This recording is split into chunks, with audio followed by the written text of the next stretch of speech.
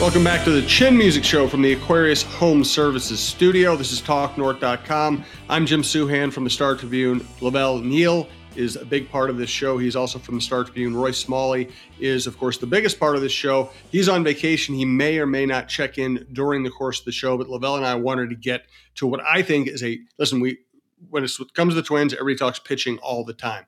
I think the outfield is fascinating. The bodies and the names they have, the fact that it doesn't look like they're going to trade Kepler anymore. They signed Gallo when it looked like they already had a lot of options out there. Some of those players might end up playing first base and DH. They just have so many different ways they can go. And with the signing of Carlos Correa, they also have now Royce Lewis and Brooks Lee, people like that, who are probably going to be corner players someplace and could figure into the future outfield. And they have some other great young outfield prospects. It's really an interesting dynamic. Let's get into it here. Thanks to our sponsor, TSR Injury Law and Minnesota Propane. Again, thank you to Aquarius Home Services. So I was talking to a Twins official recently, Lavelle, and they said the perception that they were going to push for a trade of Kepler was never quite right. Now, of course, if somebody offered the right exchange for Kepler, they'd be willing to trade him, but they were not just looking to move him. I think the opening day lineup, assuming good health, is going to be Gallo in left field, Buxton in center field, and Kepler in right field, and they think that will be a great, probably the best defensive outfield in baseball. Those are three excellent defenders, with Buxton being maybe the best outfielder in baseball. And they, when we were doing last week's podcast, and I was wondering who their backup center fielder is going to be, they just signed Taylor, who's going to be an exceptional backup and alternate center fielder. And then they have all these young guys who can hit, who can also play corner outfield. I think this is really fascinating. I think that they're looking at they have a pitching staff that tends to give up balls in play and fly balls. They want to have the best possible defensive outfield, and right now they have it. They definitely do. And the Kepler situation, the development is very interesting because regardless of how they're going to shape it now, I mean, there was a stretch there where they were willing to trade Kepler, and Kepler's name was in trade rumors, and with teams like the Yankees and whatnot showing some interest. So there was definitely talk. I just don't think the Twins got what they thought was fair value for Kepler, a guy who has value because of his defense, has a chance to hit the ball over a fence a few times, and who's only making $8 million this year. I mean, it's cost effective to have him, and I think the Twins saw value in that, but they didn't get what they wanted. So, last week we were at the Twins media luncheon. They were like, we kind of like the way things look now with Kepler in right and Gallo in left and Buxton at center. You think about all the defensive runs saved that those guys have had during their career so far, and what that's going to look like collectively. Not too many balls are going to fall in between this group. They all have great instincts out there. They all have great arms. Gallo has a cannon. Kepler can throw. Buxton, elite arm. He threw 97 miles an hour in high school as a pitcher. The other teams, taking extra bases will be at an opponent's risk. Scoring from third and fly balls will be an issue.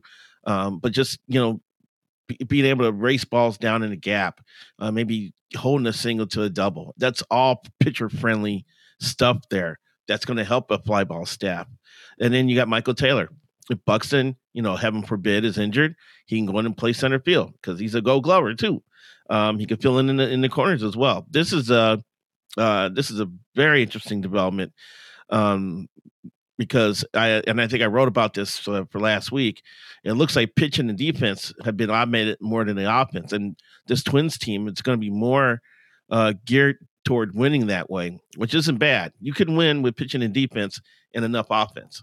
As we saw with the Bomba squad, you can't. You only go so far on Bombas and not have the right pitching or shaky defense here and there. So it's a development that I didn't see coming a couple months ago, but now that it's happened, you got to say, I'm curious to see how this defense looks like with three above average and one elite defensive player in it.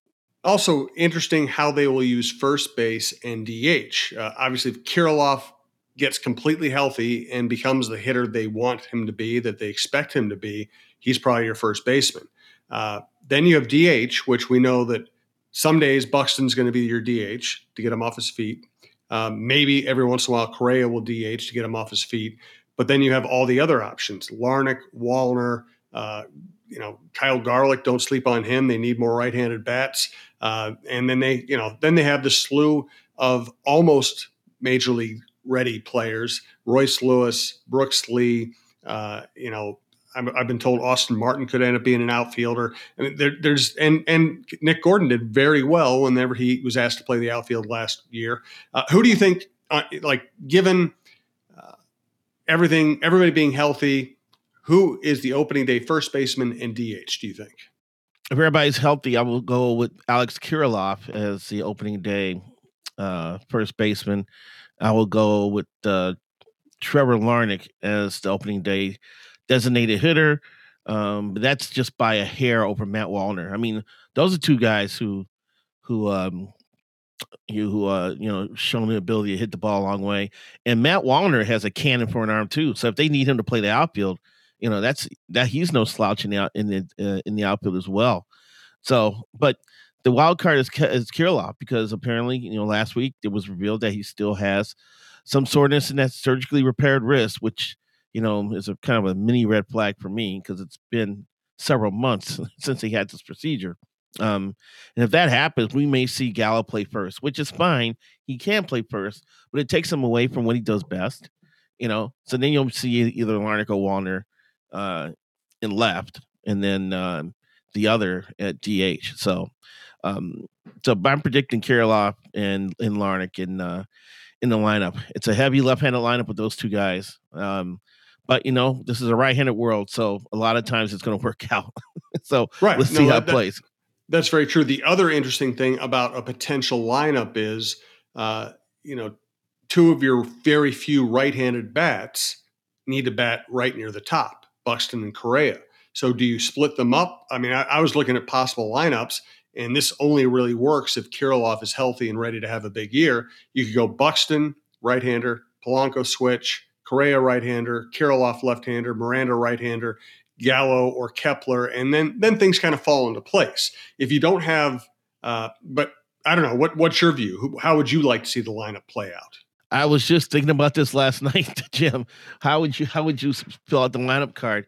And I agree. I think some combination of Buxton and Correa have to go 2-4. I would like to see Polanco lead off, because he takes good at bats, and I think that's a trait that bodes well for a leadoff hitter. That leaves a hole in the 3 spot, and I'm still trying to figure out who do I trust in the 3-hole hitter. Is Kirilloff ready to be that guy? Does it have to be Larnach? Not Larnach. Does it have to be not Gallo? Kepler. Does it have to be Kepler? I don't know. That's the tough spot for me. If you go, you may, and knowing Rocco, he led off Kepler before. He could lead off Kepler and put Polanco third, and then Correa fourth, and then go, Larnach / whoever fifth, Miranda sixth, then Gallo seventh, your catcher eighth, and now I can't remember what at least for the 9th-hole hitter. So it could be something like that. But I'm going to be curious to see if Rocco settles on a leadoff hitter. He likes the flexibility to change it up, so it's hard for him to commit to things like that. But I would say Polanco probably best profiles as a leadoff hitter, but someone else may be better suited to lead off, and then Polanco would bat third, and that may be for the greater good of the batting order. So Rocco's got some options. I'm curious to see what's going to happen. And the thing about Kepler is terrible on-base percentage. Terrible. 318 last year, 317 for a career. I just don't think you can put anybody with that profile in the leadoff spot. Rocco listed him as one of the leadoff options. Remember, I asked him. I know. How many guys he had? But he wasn't looking at a computer screen when he's talking. I bet by the time he gets to watching spring training games, he's revised that view. You mentioned Gallo as a leadoff option. Yeah, maybe. But he draws walks. This is what I was going to say, though. Yeah. Byron Buxton, in a perfect analytics world, he bats second, third, or fourth because he's your best power hitter. You want him theoretically up when there are people on base. You want him batting in the first inning. You want a chance of a 2-run homer to start off to get the first inning going. But Buxton seems to like batting leadoff. He seems to thrive as a leadoff hitter. And when he bats leadoff, there's a chance of him getting 1 or 2 extra at bats a week. And he might win you a game with that 1 extra at bat a week. Even though I would rather the lineup balance is better if you have a leadoff hitter who's a left-handed hitter out of this group. My guess is they just say Buxton likes it there. He performs well there. Let's just put him there and figure out afterward.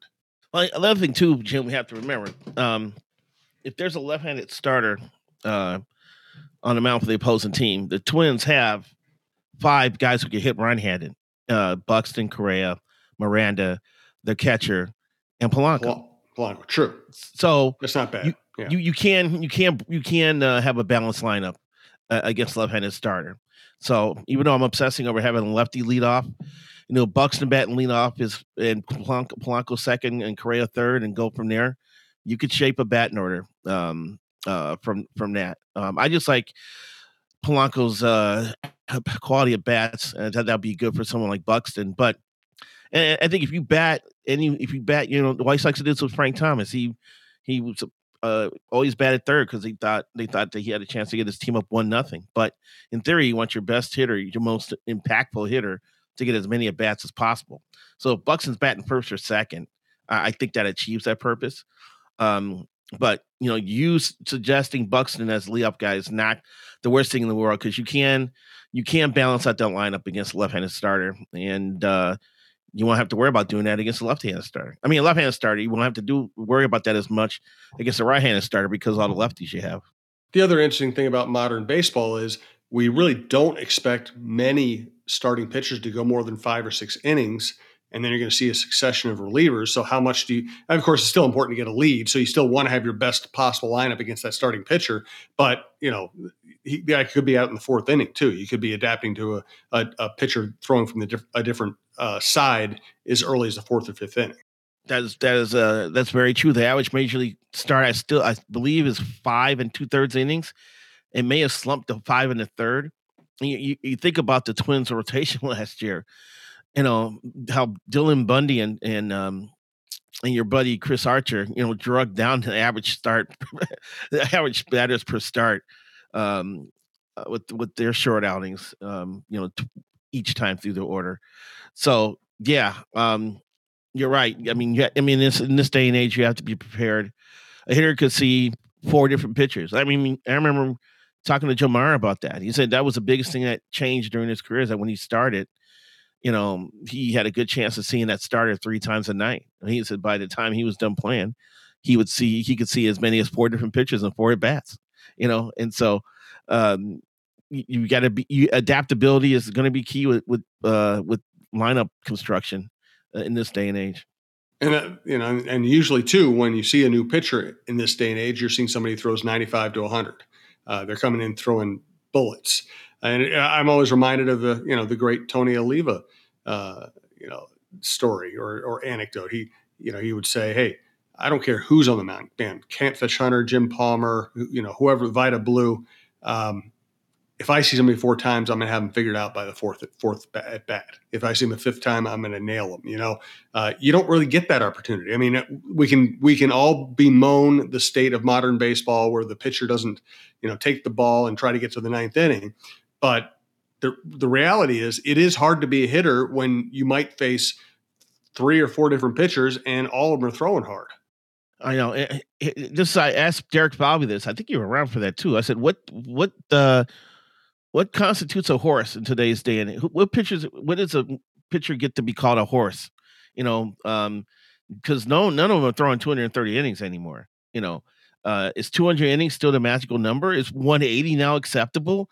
Because that's what Pablo Lopez did last year. Mm-hmm. That has changed, and I'm curious to talk to people and get an idea of what they think constitutes what makes you look at a pitcher and say that guy's a horse when, outings are shortened and bullpens are utilized. Look at this. You had 1, 2, 3, 4, 5, 6, 7, 8 pitchers in all of baseball got to 200 innings last year. 8. Shane Bieber, Miro Kelly, Garrett Cole, Framber Valdez, Corbin Burns, Miles Mikolas, wow, from Cardinals, Aaron Nola, and Sandy Alcantara, who is a unicorn. Uh, so, um, so yeah, from a manager standpoint, your lineup has to be prepared. Scouting reports, you got to be prepared for so many different pitches a game now. And from a pitcher standpoint, if you get through six, you get a chance to get patted on the back for doing your job. And it's remarkable because I thought the same thing you thought when they traded for Pablo Lopez is, oh, good, threw 180 innings last year, workhorse. And then I thought about it. I thought, well, if you make 32 starts and pitch, and I'm not talking about him specifically. I'm just talking about kind of league averages. If a healthy starting pitcher makes 32 starts and pitches 108 innings, that means he didn't average 5 full innings an outing, and I just call this guy a workhorse. It's amazing how much things have changed. I still love the idea of having a rotation filled with guys who will get you to the 7th inning every night. And then you are using your best relievers in specific roles. You're not just trying to fill in the middle innings. I just don't know if we're ever going to get back to that, though, because all the metrics, all the numbers say you don't want most pitchers facing a lineup for the third time, and you're going to get them out of there before that happens. I just think that every team needs a surge protector in their rotation, and that means to stop the surge of relievers coming into the games after you.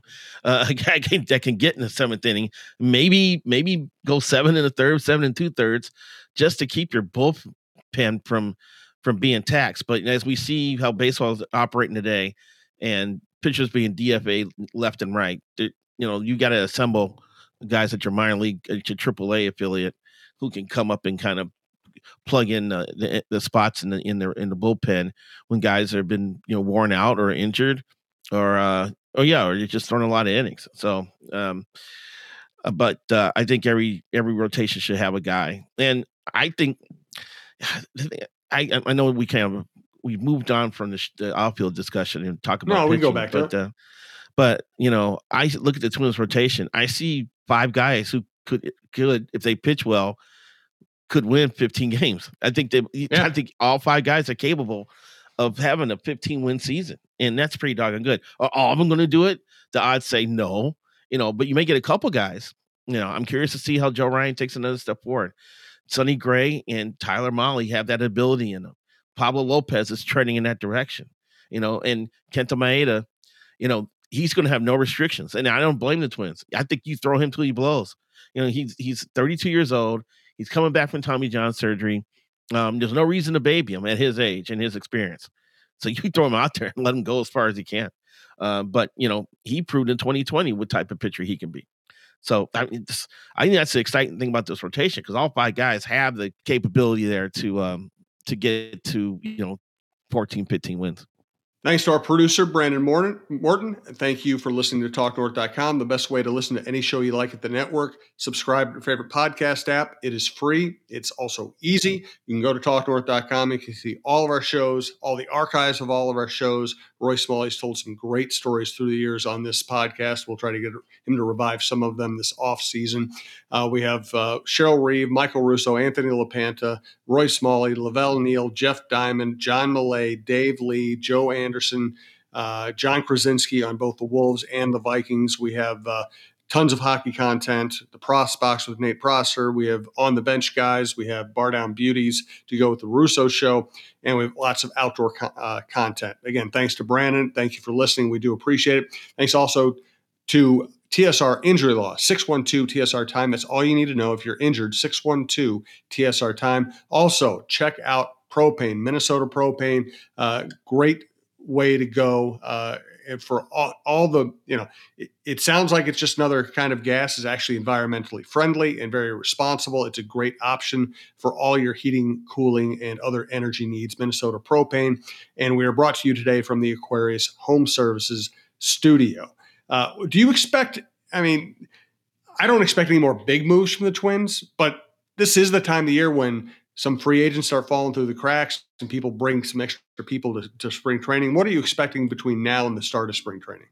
I think I still remember, Derek Falvey, and he gets to this stage every year, and he's looking to buy extra wins. And I think that search will not end for him. I think he'll still be out there looking to see if there's a move he can make to add a win or two, and that could be a reliever. I don't see them. It looks like they're stock full of position players. I don't see them bringing in another position guy, but I can see another reliever being thrown into the mix here. They did talk a little bit to Michael Fulmer about a return, but I don't know how far that's gotten. Um, there's still some decent pitchers out there. It depends on what they're looking for. I think Andrew Chafin is still available, but he's a lefty, and I think the Twins are happy with Thielbar and Giovanni Moran um, as the lefties in that bullpen. Especially Moran had a really good September, and they think he had the type of month he could take off from. But you know, uh, Chafin's been pretty good in the past here. So if they make a move, it's going to be for a guy who could be, a mid innings stabilizer, bridge to like the back innings type pitcher. That's why I think they're kind of still on the lookout for. It's going to be really interesting. Let's get a final thought from Lavelle. We'll be back with Roy and Lavelle next week. We'll start previewing what we actually expect out of this team. Thanks for listening to TalkNorth.com. We do appreciate it. Again, subscribe to your favorite podcast app, or you can just go to the website, TalkNorth.com. All right, Lavelle, each of us get a final thought on any subject you like, including music, popular arts, culture, whatever you like. I am fascinated by the amount of money and the resources the Twins commit to keeping Target Field among one of the top facilities in baseball. They were expanding their scoreboard this season to be the sixth largest in baseball. Basically, if you look at last year's scoreboard, and if you notice, there was like two large advertisements on each end of the scoreboard. Basically, that's going to become a scoreboard, and that's going to expand its size exponentially. I also think it's also in response to the huge ass high rise that's going up across the street from the ballpark, trying to kind of block. I don't know if they're trying to block people from that building one day looking in and watching games from there, or just to try to eliminate that look in the background. They also have 4,500 markings at the stadium, either a Twins logo or some sort of thing that says Twins on it. That has to be changed, and they're going to pay to have all these changed over into the new font, the new format they're using for the uniforms. It's hilarious, and they're redoing the Minnie and Paul shaking hands across the Mississippi sign, and they're putting a victory medallion ball on top of the scoreboard tower in right field. They refuse to quit when it comes to adding on to the stadium, and I can't wait to see how all this is going to look. But I just remember, I just can't believe they're going to take the time and the money to redo every logo that's in the stadium, 4,500 of them, and they've got to go one by one and convert them to the new style. I find that rather amazing. So, but it's this is me to me. This is one reason why it's a top 5 ballpark in baseball. No doubt about it. They've kept it up beautifully. It's just a great place, and I like the fact that the Pohlads aren't constantly going back to the public and trying to get things financed for upgrades. They handle it themselves. It's not all out of their pocket. It's a complicated deal, but the good thing is they're not just constantly going back to the public. They've spent their own money on the ballpark. In addition to the other funds they have available to them. My thing is, and I say this every year, I'm really amazed that the Twins can pull off Twins Fest and the Twins Caravan. They get people who live in California, Texas, Venezuela, Dominican Republic, all these other places, all these warm weather places, Florida. They get them to fly up here in the dead of winter and drive around the state and go to Twins Fest and sign autographs and hang out. And I guess we should expect players to be willing to do that, but the fact that they actually pull it off year after year, I just think it's a cool thing. I have friends who live outstate. I do radio hits outstate, and they're like, "Oh, last night the Twins Caravan came through, and they brought 2 players and 2 executives, and they sat there and talked for an hour." I mean, that's just it's smart. It's good marketing. It just shows that the Twins don't hide. That is the one thing you and I have discovered, Lavelle, both having been baseball beat writers and covered other sports. The Twins don't hide, and so many people in so many other sports, you just cannot get anywhere near them. You cannot have an unguarded conversation. You can't have an off the record BS, session. It's all just structured and uptight. And the Twins still have that personal touch about them. You're right, Jim. And it's their efforts to, galvanize the 5-state region, into Twins territory. I stayed downtown the night of the Diamond Awards, and I got up the next morning to go to the luncheon and the beginning of Twins Fest Live. And there was a group behind me, and they're all from Duluth, and they're in town for Twins Fest weekend. They all are wearing the New Jerseys, and that's the type of reach this organization's had in this region. It's rather fascinating to see, how they're able to bind the fan base from North Dakota, South Dakota, Iowa, and Wisconsin, and the Iron Range. They come from everywhere to support this team. And Twins Fest is a very interesting. It's a rather fascinating thing to observe, to watch all these people from different parts of the region coming in the dead of winter to celebrate baseball. It's truly what makes the Twins a unique team. Thanks, Lavelle. Appreciate it. Great talking to you. We'll have Roy back for his view on the lineup, the outfield, and all the other issues with the Twins. I'm sure they're going to do something. And last time we recorded a podcast, and toward the end I said, "Oh boy, they need a backup center fielder." They basically had signed. They had gotten Michael Taylor before the end of the podcast. I'm sure there are more moves coming. I think it's going to be a fascinating year. We appreciate you listening to TalkNorth.com. Thanks once again to Brandon Morton, and thanks for. I think I've said thanks for listening 18 times today, but I actually mean it. Thanks for listening. Me too.